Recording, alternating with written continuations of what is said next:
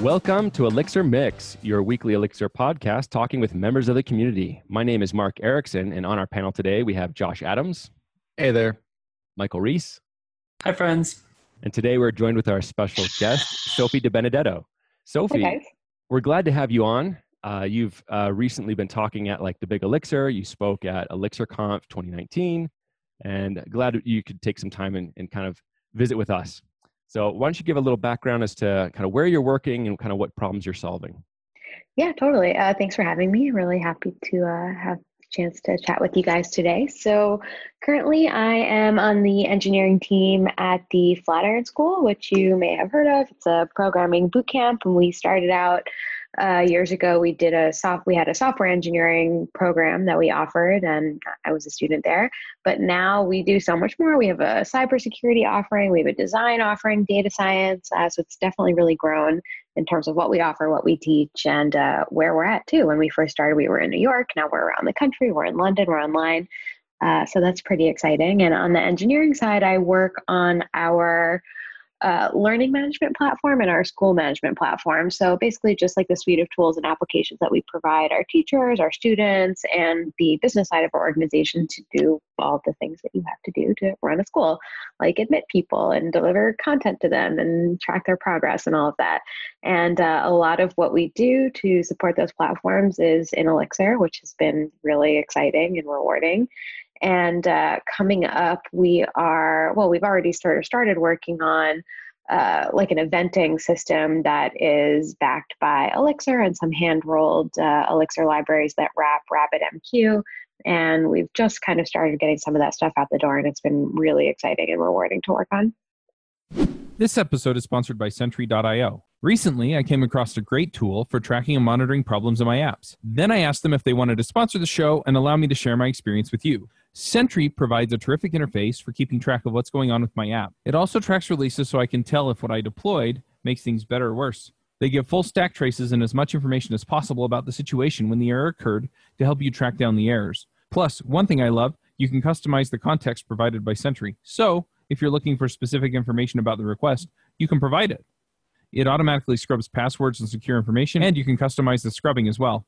Finally, it has a user feedback system built in that you can use to get information from your users.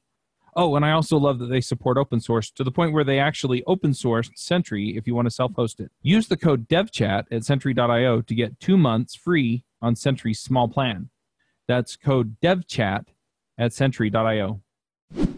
That's awesome. I didn't realize you guys had kind of branched out so globally outside of the US and doing an online offering too. That's really exciting. Yeah. One thing I would love to hear just a little bit more about before we dive into the code topics at hand. A couple of years ago, I ran an apprenticeship for a company I was working at, and we got applications from people. It was targeted at people coming out of boot camps or self-taught developers who were looking for a first technical job. And so I looked at resumes and applications from like 125 people. And at the time, I just remember being blown away at the people who were coming out of the Flatiron School. And the level of quality just was significantly better than most of the schools, other schools that I had gotten in contact with. I'm curious, as someone who went through that program and now being on the other side of that, what do you think Flatiron does that's different than other code boot camps or other ways of kind of learning to code? Yeah, so first of all, I'm thrilled to hear you say that you were so impressed by our graduates, and I'm not at all surprised. So I was a student there, and then I also taught the program that I had graduated from for almost 2 years before leaving, joining the engineering side of things. So I definitely have some thoughts on kind of what makes us different and what makes our graduates stand out. And I think it's really two things. I think it's the community. Like, we have such a talented and dedicated group of teachers and community managers and leaders, and they just do such an amazing job of creating a place where students really work so closely together and support each other and collaborate so much that it just creates this environment that I think engenders like a true love for coding, for working with others, and for solving problems together. And I think that kind of love makes a huge difference in the way that people approach problems and kind of commit themselves to this type of learning. And I think the other thing is, and I'm sure you've maybe heard this phrase before or elsewhere, which is that we don't really teach our students to code like in Ruby or to build a Rails app or to write JavaScript so much as we teach them how to learn. So it's less about, we can't, right? We can't teach you everything you're going to need to know in your entire career as a developer. No one can, because it changes constantly. But what we can teach you what to do is not to be afraid of what you don't know. We can teach you what to do when you have no idea what to do. We can teach you how not to shy away from problems. And a way that I used to phrase it to my students is like, this feeling that you're feeling right now, you feel probably kind of lost, you feel confused, you feel frustrated that you don't know what's going on, you feel like you're kind of lost in space. And what we teach you is how to actually seek that out and how to recognize that that's actually a really beautiful place to be. And I think if you're turning out graduates that aren't afraid of what they don't know and aren't afraid of feeling totally confused and frustrated, at least some of the time, those are people that are going to really succeed. Yeah, I really like that philosophy. That's really good. It's true. I tend to live in that place a lot of time, it's like I'm trying to figure out like, what the heck is wrong? What is going on? And then you have that little epiphany and you're like, I get it. And you've grown and you've learned something new. So you can get kind of addicted to it too. That feeling. Yeah, I would agree with that. A lot of people I've worked with, they end up leaving jobs, not because it's not a good place to work, not because their compensation's not great, but because they work there long enough and they feel like they know the tools, they know the process, and they just want something different so that they can learn again.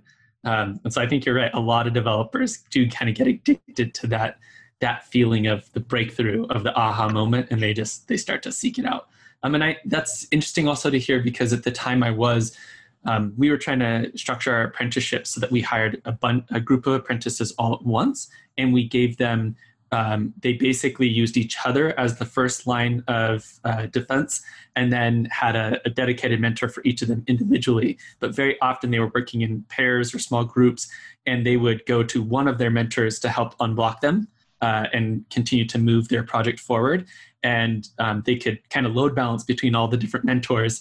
And that allowed us to bring in a bigger group than we otherwise would have been able to support. And it was really cool to see that as they worked together on problem solving, how often they were able to just unstick each other. And they kind of got to be the rubber duck for each other. They got to bring each of their different backgrounds to the problem. It was pretty amazing what a group of excited people can do. Is just kind of a beautiful thing to watch. So that's really cool to hear.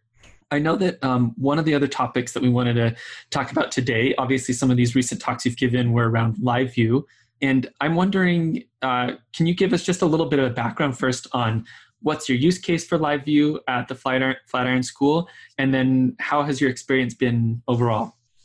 Yeah, so it's been really fun to work with LiveView. Our use case for it, we started out with something super, super tiny that we put into production about maybe a month or two ago. So this would have been right after the first official release of LiveView. So we wanted to, play it kind of safe, like super new technology, not exactly battle tested as a feature in its own right, although certainly built on top of things that are very battle tested.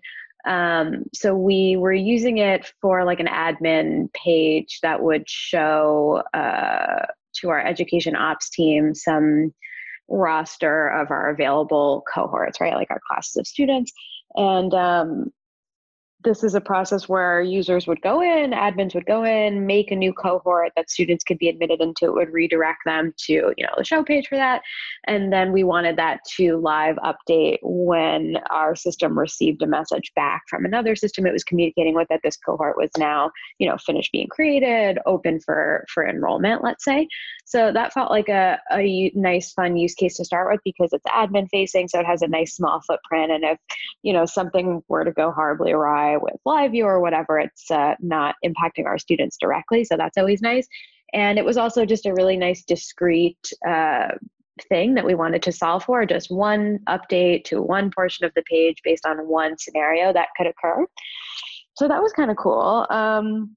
We were excited about it because we were able to incorporate PubSub with LiveView. We wanted to, like a background worker is running, and then when that wraps up, it's going to publish a message that the LiveView process is subscribing to, and this was going to update the page. And, I had a proof of concept for this. I wrote an article for Elixir School, kind of playing around with these ideas, got PubSub working, didn't deploy it, just a little side project for a blog post, not going to bother to deploy it. Everything works great. PubSub, LiveView, everybody gets along, gave a talk at ElixirConf. Yes, these things go great together. I've never deployed it, whatever, I'm sure it's fine.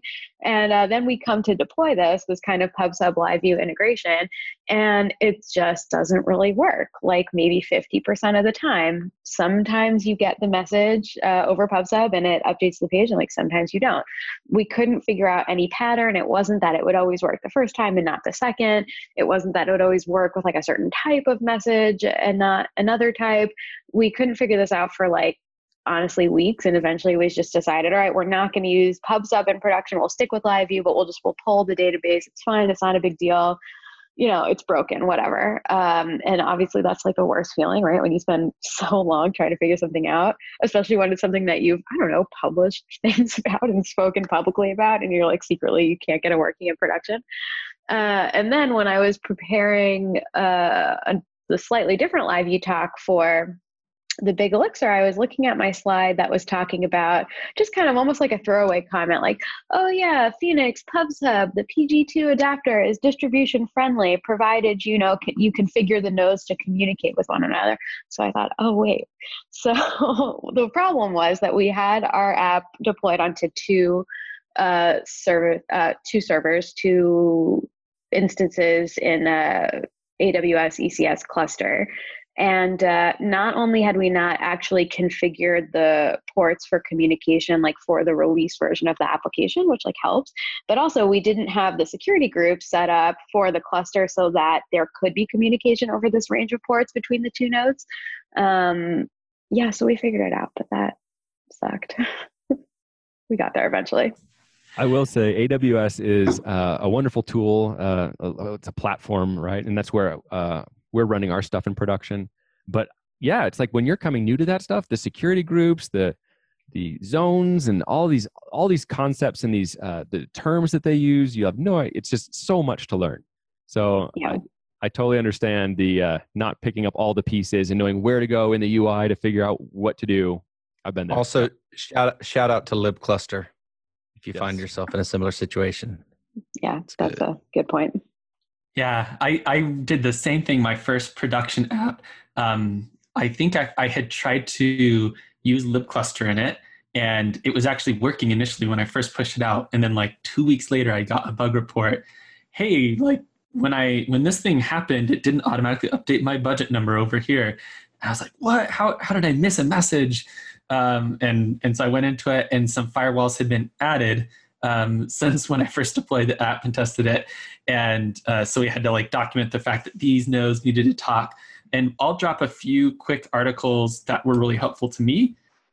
These written by Magnus Hennock over at Erlang Solutions. And he wrote a pair of articles. It's talking about some of the things that got added to Erlang distribution that allow you to kind of configure the way it happens. And what tools you're getting used. It was really helpful for me just to kind of think about what is involved there. So if other people listening to this podcast find themselves in a position of oh, how am I going to make this work? What are my options? Just a couple of good articles to read over that give you an overview of what needs to happen. Not only what's the default way that Erlang distribution happens, but what are just the necessary steps that I might be able to substitute something else in.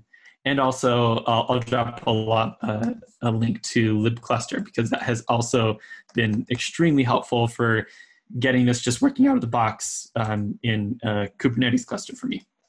I will say also a shout out to logging, because it's libcluster will log when it can't connect. And so if you have monitoring or logging, then you can kind of see what's going on.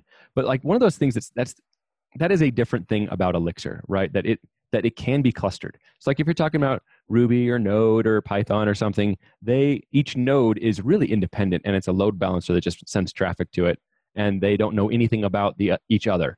But with Elixir, they can know about each other, and you can get all these other benefits. So it just becomes a more of a operations awareness about how do I make it so they can talk together? How do I make it so that nothing else can talk to them? They're still in like a little secured like DMZ area. So yeah, that's a fun topic to bring up. So coming back to a previous topic where we were talking about like the whole idea of learning something new, challenging yourself, and kind of having those aha moments. As you were digging into LiveView for your more recent talk, where you're talking about kind of digging under the hood, I'd love to hear kind of what some of those aha moments were, or just kind of what that discovery process was like. Yeah, totally. So I was reading through well, actually, I'll take a step back. So this was the talk I gave at the Big Elixir was a new version of a similar talk I gave at ElixirConf in August. And most of that talk, that original talk, was kind of predicated upon kind of like a fun, slightly crazy and very labor-intensive workaround that I had created when working with an earlier pre-release version of LiveView to do something that seems really, really simple, which is just create like a little JS effect on the front end where you have like a chat window scrolling down appropriately. And I found in this earlier version of LiveView, the pre-release version, that I couldn't make that happen, at least easily. I couldn't get this hook into this moment in time when the UI was going to update and just adjust this chat window just a little bit. So I don't know if you guys know this about me. I'm not a huge fan of writing front-end code. So of course, my response to this challenge was to like throw absolutely so much back-end code at this. Like, oh, well, I'll just hijack the LiveView top of that, but then we need to talk to each other. So I guess we need a registry, and then we'll send, all this crazy stuff. And it was fun, and I got it working. And I thought, okay, this would make a neat talk. Hopefully this isn't like sort of the official thing that you would have to do to enact a feature like this, but it was fun to figure out. And then the day before I gave this talk, I was participating with some other folks leading a workshop at ElixirConf as part of Elixir School, and I was talking a little bit about LiveView. I was talking a little bit about kind of hinting at where my talk was going to go the next day, and like one of the guys raises his hand, and I guess he had done the other LiveView workshop the day before, and he's like, "Oh yeah, have you heard of hooks?" And I was like, "No." So something like the day before, right around this time, the official release of LiveView had come out. And of course, it included in the front end offering a way for you to hook into these UI updates to do things like fire just a little bit of your very own custom JavaScript. So like I threw out basically half my talk and kind of put in the new way to do it. And that was like kind of a fun, very dynamic last minute change to happen before my ElixirConf talk. And then I was kind of preparing the talk, and my initial plan was to give more or less the same talk at the Big Elixir. But as I was going through it, I was like, absent of all the crazy workarounds that I had to do originally, my talk now just kind of feels like I'm telling you about the documentation. I'm telling you about the things that LiveView can do. Which is fine, especially with the new technology. It's cool to see what it can do and how, but I sort of thought like, I can do better than this. So I was returning to the LiveView documentation, and I was sort of trying to mine it for inspiration. And like the very first thing in the docs was this nice opening paragraph, and there's some language in there about how LiveView is just a process. And this is a line that I sort of read and glanced over many times in going through the documentation, but that time I looked at it and I thought to myself, well, what does that really mean? It seems like a throwaway line, but it's really not. Like, where is the process? What part of LiveView is just a process? How does this actually work? And I think in the past, I've been kind of intimidated to look under the hood at source code for whatever tools I've been working with. I think a lot of people feel that way, especially if you're newer to a particular technology or newer to programming overall. But I decided to try to put some of those feelings aside, and I went to the LiveView source code, and I actually found I can read this. This sort of makes sense. And what I found was the part of it that's just a process is actually kind of just a channel. So I actually saw in the source code a lot of code that looked super, super familiar to me from having just worked with channels and built out Phoenix channels on my own in the past. And that's when I started to really see what was so awesome, honestly, about LiveView, because all that stuff that is sort of onerous to write when you're building a channel-backed feature in Phoenix, you have to set up the socket, join the channel, write the function to handle the join, write all those events going to and from the client and the channel process on the back end, write all this JavaScript to handle the events and update the page.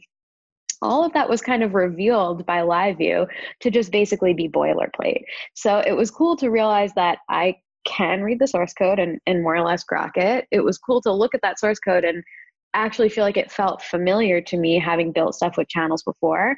And then from that, really, that's when the wins of LiveView really impress themselves to me. Like, you don't have to write the stuff that really does start to feel like boilerplate. You don't have to establish the channel and write all these event handlers on the front end. So yeah, that was actually a really fun experience to look under the hood.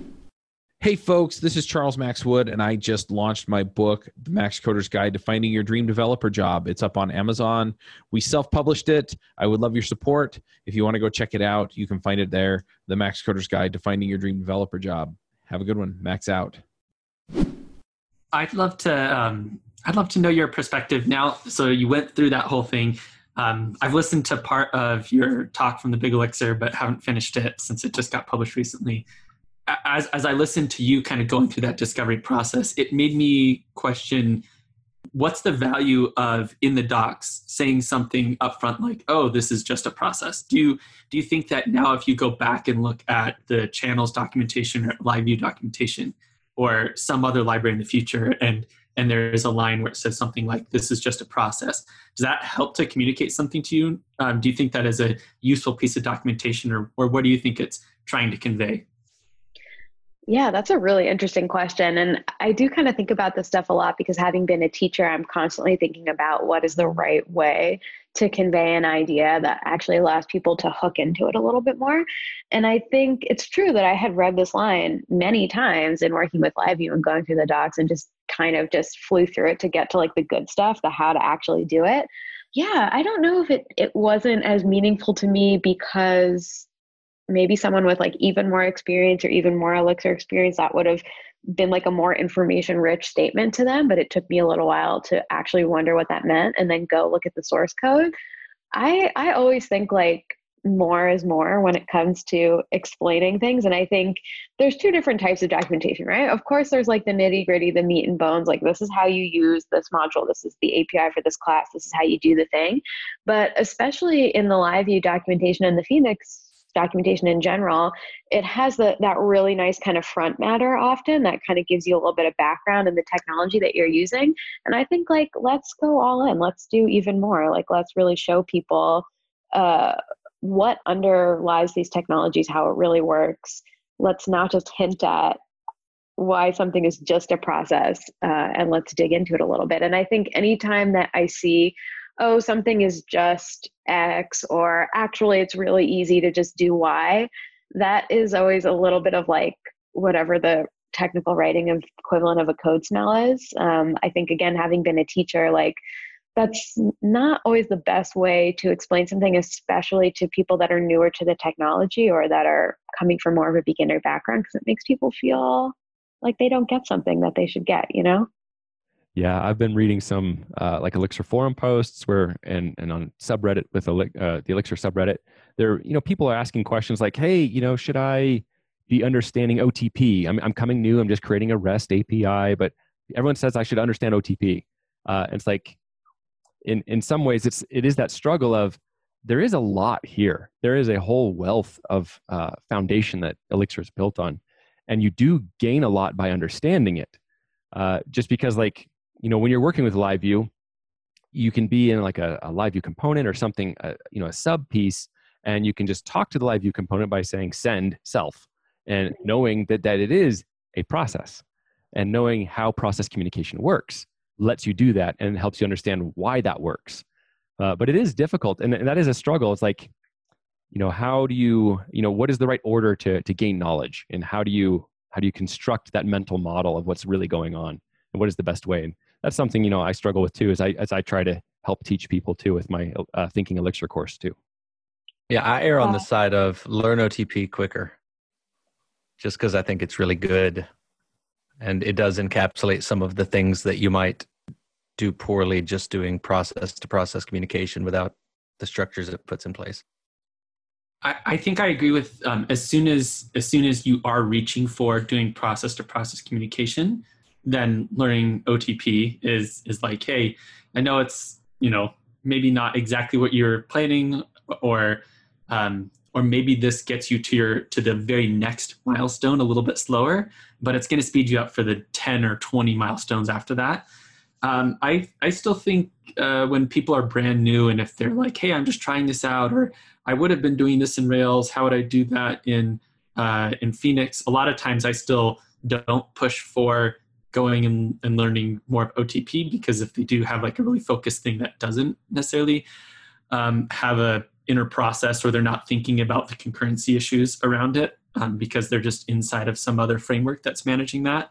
A lot of times I won't bring it up at the beginning. I wonder maybe if a good way to write this into documentation. So I have a library that I helped maintain, which is for using a message broker called NATS, which is kind of generally it's used for transient like service to service messages inside of a safe. I mean, you can have like TLS and everything on it, but it's usually used inside of some firewall, inside of some group of servers that are collaborating together.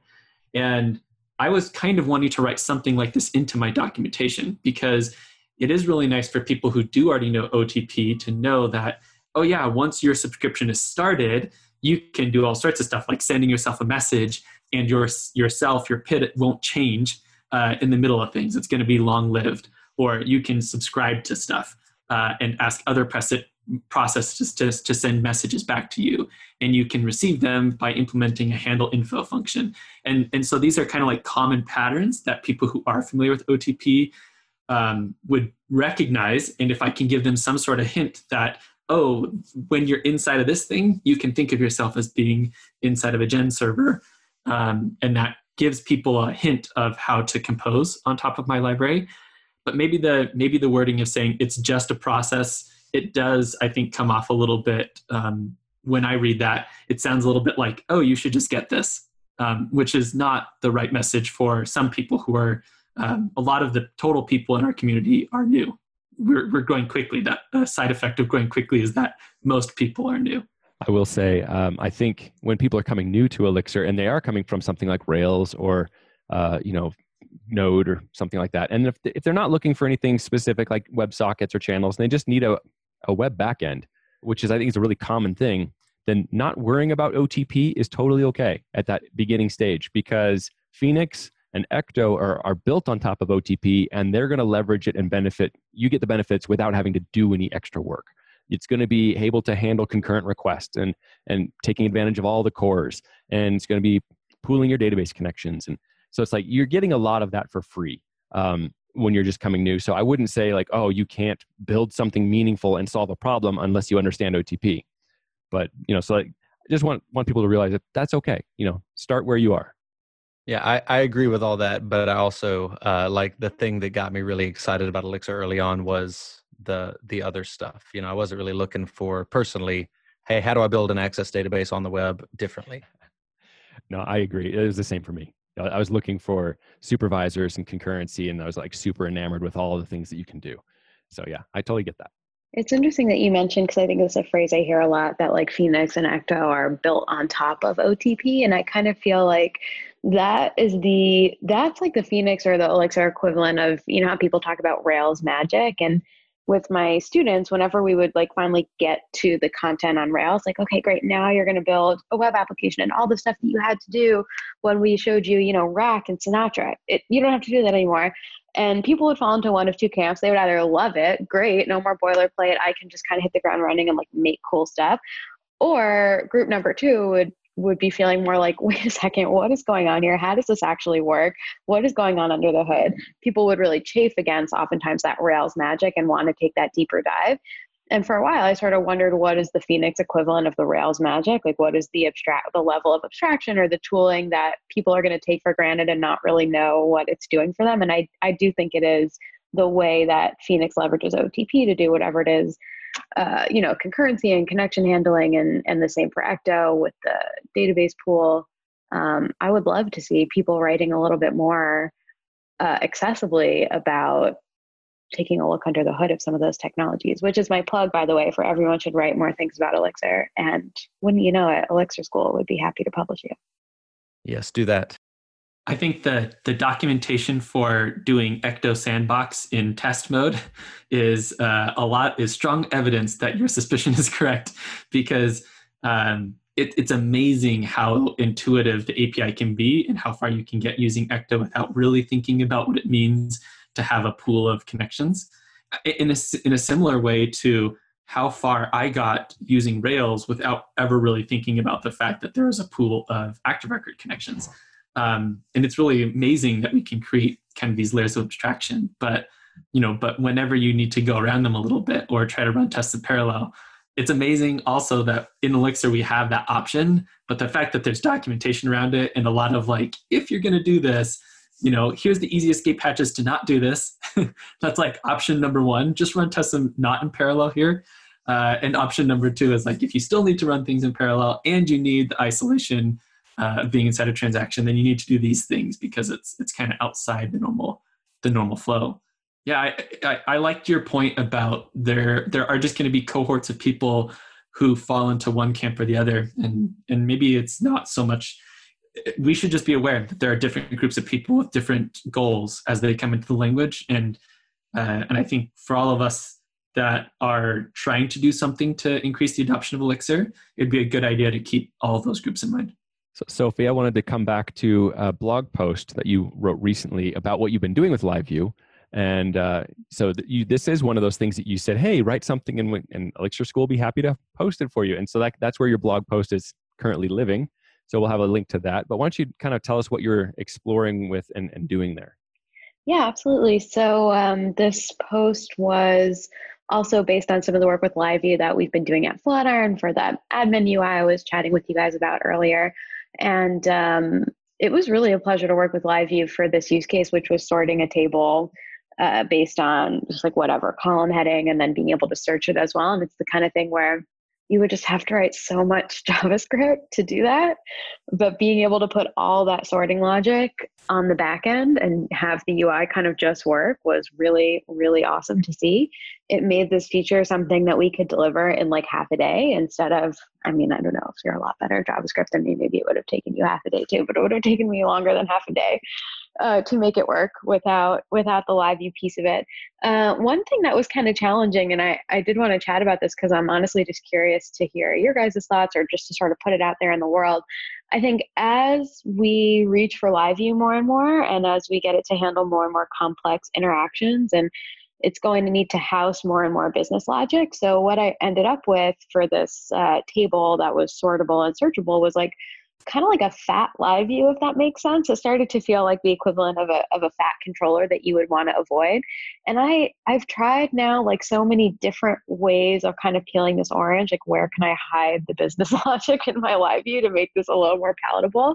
But I want to know like what is the design that we want to apply to a LiveView where those interactions are really complex. And what I ended up doing, at least for now, is I created a module that I'm calling like my LiveView state. And really that just kind of hides all the business logic and you just call on it in the handle event functions in the LiveView. And those kind of become like the input output, the API, the interface of your LiveView, and it sort of just shells out to this state management module.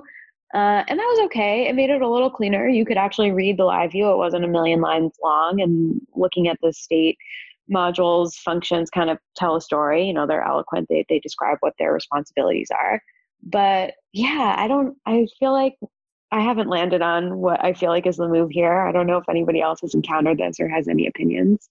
My preference is basically what you described because it mirrors very closely. Like if I'm building an Elm app, I'll have a module that takes the data structure and does all the stuff to it. And then I'll have some of those nested in a higher level module and pass things down. And that's like, it's a very expandable architecture for building more and more complex state. And so that's what I do in Redux and Elm and what I do in Elixir where I can. So I really like that pattern. We've been recording Ruby Rogue since 2011, and we've talked to a lot of people who have had a really deep influence, not only on the programming community, but also on the Ruby community.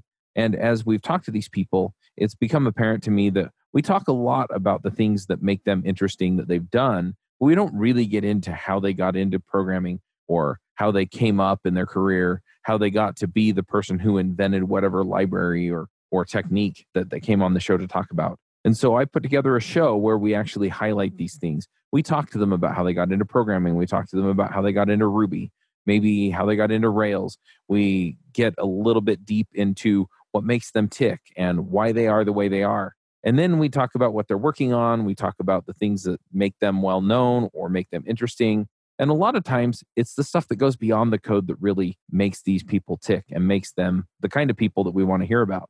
And so I put together a show called My Ruby Story. You can find it at myrubystory.com. And it's where I interview these people and just get the stories of these people and how they came into programming. So if you want to hear inspirational stories or get ideas on how you can actually advance your career, then go check it out at myrubystory.com. I think what's interesting is that you have this idea of business logic, right? So I like to take the business logic and have that into a completely separate, business contexts. But then you do have business logic that is just surrounding the view. It is around presentation. So I think that's kind of the stuff you're talking about, where how do I set this up? How do I manage changes to that state? Because that really is, it is a different type of business logic. It's not so much, what is the relationship of these data records and how do I compute these values? It's not that kind of stuff. It's more about how do I manage presentation. And so I like the idea of being able to, it's the gen server state model that I like to use. It's just taking all of the logic out of a gen server and putting it into a module that is easier to unit test and just manage state transitions. So I like that model that you were describing that you were doing. The other thing I like is working with the newer live components and trying to kind of wrap more logic into a component, which makes them more composable and even reusable. So that's the kind of direction I've been heading in currently. Actually, as soon as you said that, I just had this epiphany of some refactoring that I need to do. So, yeah. Thanks, Mark, giving out more work. I'll just plus one quickly. I actually don't have a ton of LiveView experience, so this is a somewhat uninformed opinion. But when Josh was talking, it sparked for me remembrance of the book, Functional. Oh, geez, I always forget the name of this book. Functional Web Development with Elixir, OTP, and Phoenix. All right, there, it's that one. At the beginning of that book, Lance walks through building essentially the game Battleship without using the word Battleship because it's trademarked. Sorry, whoever owns that for saying the name of it on a podcast. But he basically does that same technique. So he has one module that defines a struct.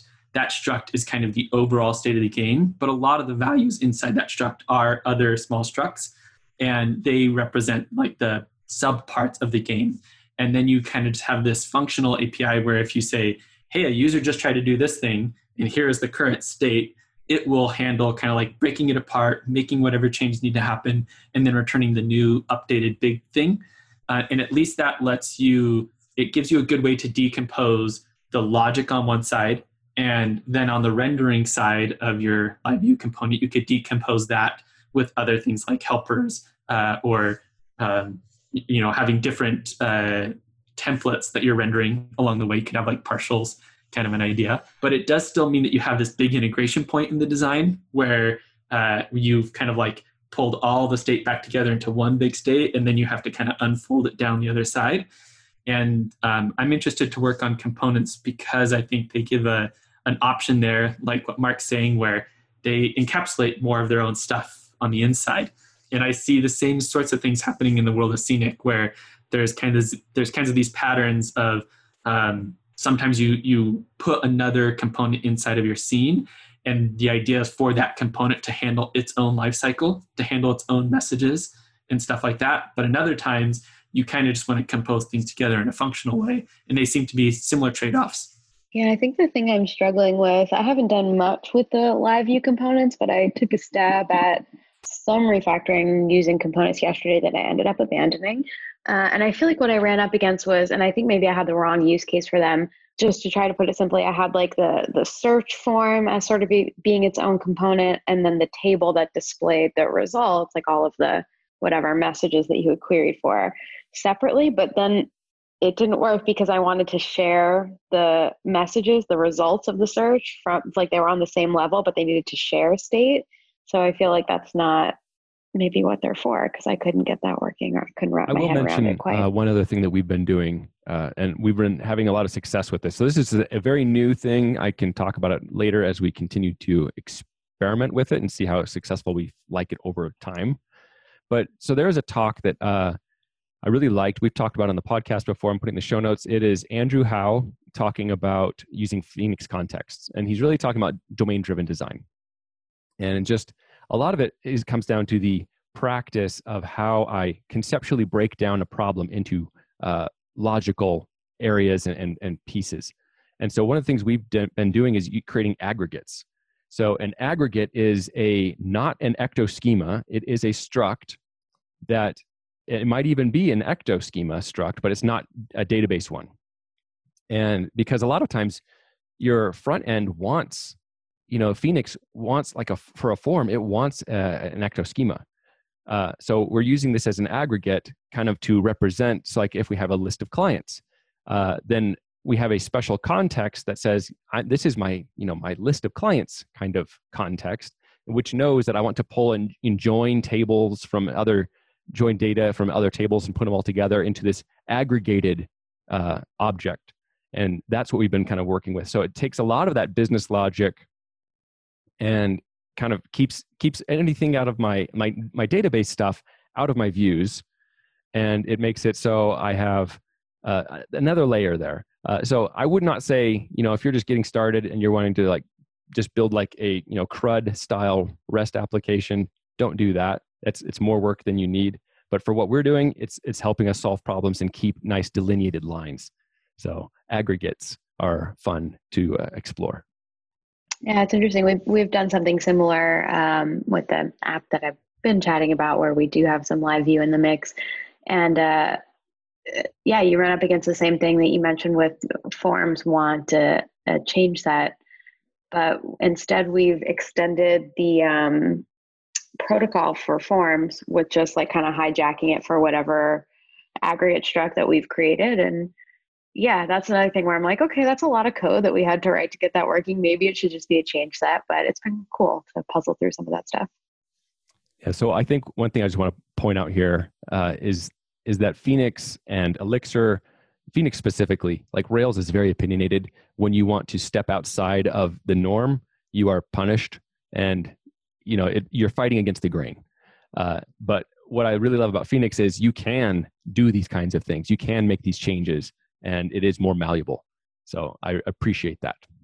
So I'm curious, Sophie, you mentioned earlier that you went to great lengths to do all this stuff in back-end server code because you hate front-end code. I'm just curious as to maybe how you compare LiveView to anything else you might have had experience with, either server rendered or whatever.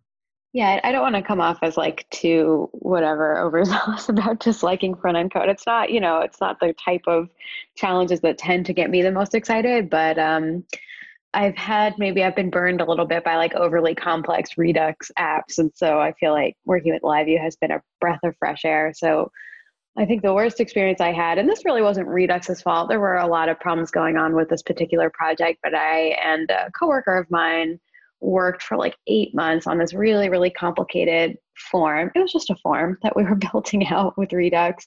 And there were, it was complicated for a reason. It was a complicated feature to build. This is when I was working at TuneCore, which is a music distribution platform. And we were tasked with creating this form that would somehow capture all of the different combinations of information that an artist could use to describe their album so that we could possibly send this content to every single online store. So every combination of information you could possibly imagine that Amazon would require, Google Play or iTunes or Spotify or whatever, all in one easy to use form. So the task itself was very complex. And then we just ended up throwing so much Redux at it for months and months and months. And actually at the time that I left that position and came back to Flatiron and joined the engineering team, that feature still had not shipped, although I was told that it had since shipped. So I think what ended up feeling so frustrating and painful about that project was that I felt like trying to deal with all of these scenarios and all of different complex ways that this logic could play out in Redux, it just made it really hard to reason about. And being able to lay that out in these really clear you think of LiveView as like inputs and outputs. It's very clear, like you're handling an event and you're updating state. And I think you could probably boil Redux down to like that same sort of concept. But for me, it was much harder to reason about something that complex. In Redux, it was easier to overcomplicate it with lots and lots of code. Just figuring out how to manage state within individual React components and then for the entirety of the Redux app. And I haven't yet found that same like difficulty in reasoning come up in working with LiveView.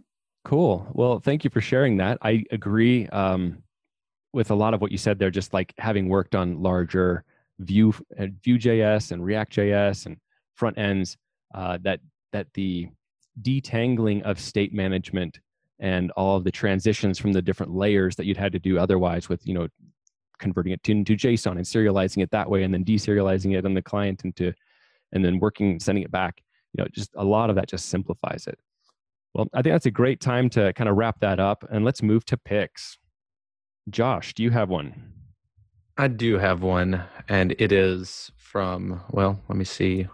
I can't seem to type into the chat. Anyway, it is a post from the company Purism, and it's the hardware schematics for their Linux phone that they've released, and I just think it's really neat.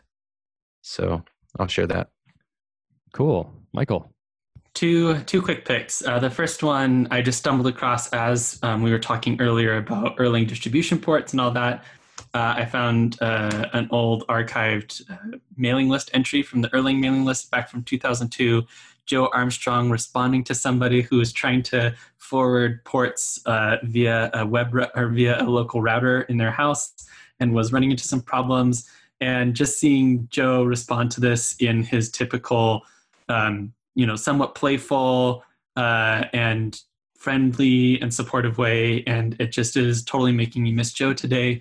So wanted to share that. And then the other one is a Wikipedia article that I kind of stumbled across the other night when I was having an interesting conversation about brains. And I found this Wikipedia article that ranks differing animals based on the number of neurons overall in their body, and also based on the number of neurons specifically in their forebrain.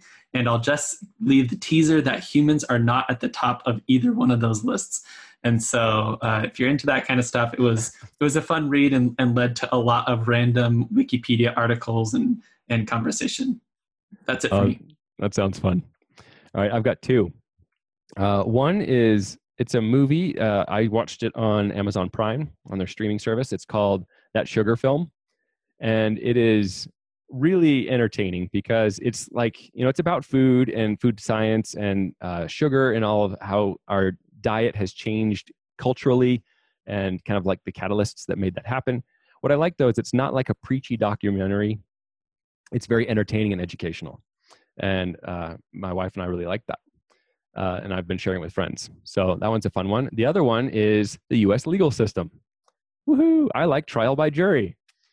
So recently, just last week, I was called to jury duty. That's the first time I've ever had jury duty. And just through this whole process, I grew an appreciation for how the legal system works, the presumption of innocence. And I realized that if I were ever caught in a situation where, something had gone wrong and now I was being blamed for perhaps something I did do wrong, but maybe a lot more that I didn't, I would want someone like me, a normal person, to be involved in helping to, hear my side. So I just, yay for the U.S. legal system. It's not perfect, but that basic tenet I really appreciate. Sophie, how about you? I'll definitely +1 your sugar movie pick. That is really a very interesting film. Definitely recommend that. I would love to recommend, there were so many great talks at the Big Elixir. I think people should go watch all of them if you have the time, but there are one or two in particular that I really enjoyed. So one of them was Bruce Park's talk on metaprogramming eSpec, like doing kind of like a little rebuild of eSpec with his own metaprogramming code. And then a really fun talk from Todd Rezadek, I think is how you say his name, on mix and hex, which he has termed the power couple of the Elixir community. That was really eye-opening. Great. Well, thank you, Sophie, for coming on. It's been a pleasure talking with you. If people want to get in touch with you or follow you online, where should they go to do that? I'm on Twitter. You can find me on Twitter, which is a super long last name, so my Twitter handle is really long. SM_DeBenedetto. That's DeBenedetto. That's probably a good place to find me. Yeah, check the show notes for that so you don't get it wrong. Yeah. And that's it for today. Thank you for listening, and we hope you'll join us next week on Elixir Mix. Bandwidth for this segment is provided by CacheFly, the world's fastest CDN. Deliver your content fast with CacheFly. Visit CACHEFLY.com to learn more.